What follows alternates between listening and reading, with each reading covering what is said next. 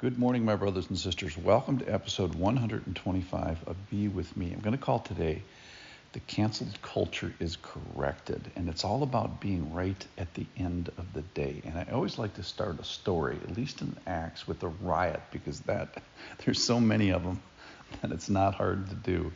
The context of the story is this capture and dragging into the assembly some friends of Paul. This is in the city of Ephesus, and there's hundreds for sure, thousands, maybe even tens of thousands of people that these guys get captured. They get dragged into them. They're not Paul, they're Gaius and Aristarchus.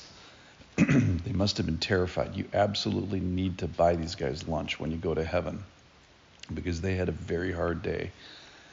They're Macedonians, they're from Thessalonica, and at least one of them is. They're down in Ephesus right now. And they get the brunt of this riot where Paul is protected.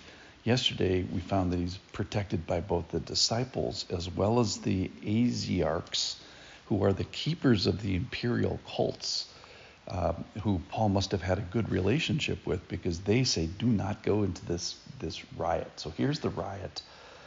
This is from Acts chapter 19. The city was filled with confusion. They rushed together into the theater, dragging with them Gaius and Aristarchus, Macedonians who were Paul's companions in travel. So they were friends of Paul's. So they were close, but didn't hit the target. But when Paul wished to go into the crowd, the disciples would not let him. And even some of the Asiarchs, who were friends of his, sent to him and were urging him not to venture into the theater. Now some cried out one thing, some another, for the assembly was in confusion, and most of them, not some of them, most of them did not know why they had come together. Presumably they had some sort of an alarm that gathered the whole city and didn't know if they were under attack or if there was a fire or something. Okay, so some of the crowd prompted Alexander, whom the Jews had put forward, and Alexander, motioning with his hand. So this is something you never want to do to a mob. Tell them to be quiet. So he motions with his hand to tell them to be quiet, because he wants to make a defense for the crowd. But when they recognized that he was the Jew, for about 2 hours they all cried out with one voice, "Great is Artemis of the Ephesians." So they yell and scream for 2 solid hours. And then enter the hero of the story, the town clerk. And when the town clerk had quieted the crowd, this is 2 hours later, 2 hours of capture and chanting and confusion, he says, "Men of Ephesus, who is there that does not know that the city of Ephesus is the temple keeper of the great Artemis?" That's for sure. It's one of the 7 wonders of the world. "And of the sacred stone that fell from the sky." Presumably this is some meteor or something. "Seeing then that these things cannot be denied, you ought to be quiet and do nothing rash." This is after screaming for 2 hours and doing something rash, which is arresting the wrong guys. "For you have brought these men here who are neither sacrilegious or blasphemers of our goddess. If therefore Demetrius," he's the guy that started this whole thing, "and the craftsmen with him have a complaint against anyone, the courts are open, there are proconsuls, and let them bring charges against one another. But if you seek anything further, it shall be settled in a regular assembly." And then here's the warning. "For we really are in danger of being charged with rioting today, since there's no cause that we can give to justify this commotion."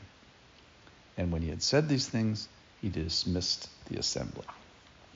So how'd you like to start your day with the whole town being confused? It's a mob, not some of them, but most of them, been raised with some sort of an alarm, and Alexander wants to talk.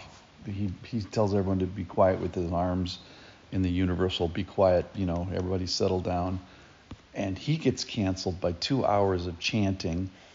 His associates Gaius and Aristarchus have been captured, literally dragged into this assembly of thousands or maybe even 10,000s of people. And here's the bottom line, is they've been chanting something that is not true.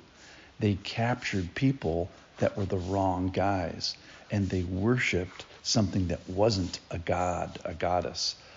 And they interpreted meteorites wrongly. So they're sort of like the Ephesians are wrong on every count, and enter the town clerk, who's like this hero of the story. We don't even know if he's a believer, or he was just concerned about the Romans, whipping out a big stick onto the city.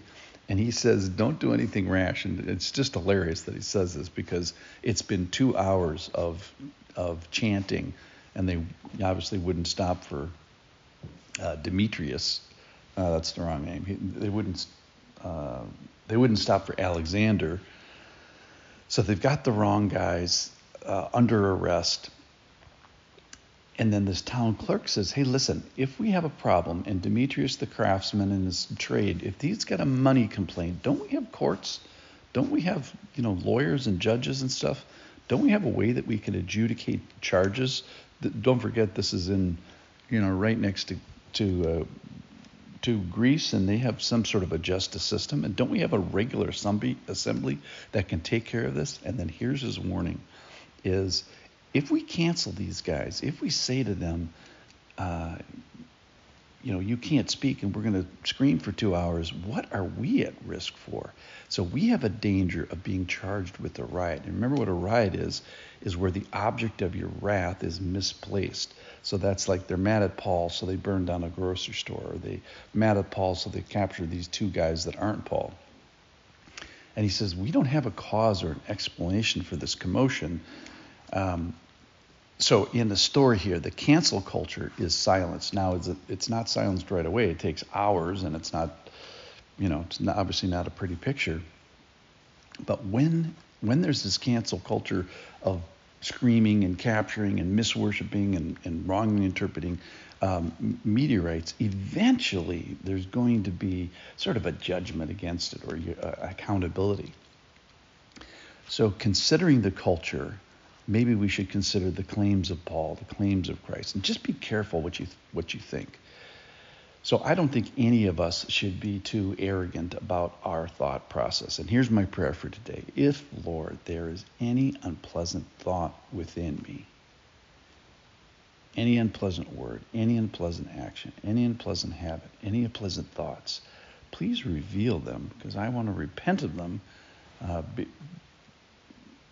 I want to have this kind of short leash of restraint from the Lord. So maybe you can join me in that prayer today. If so, come back tomorrow. See you then.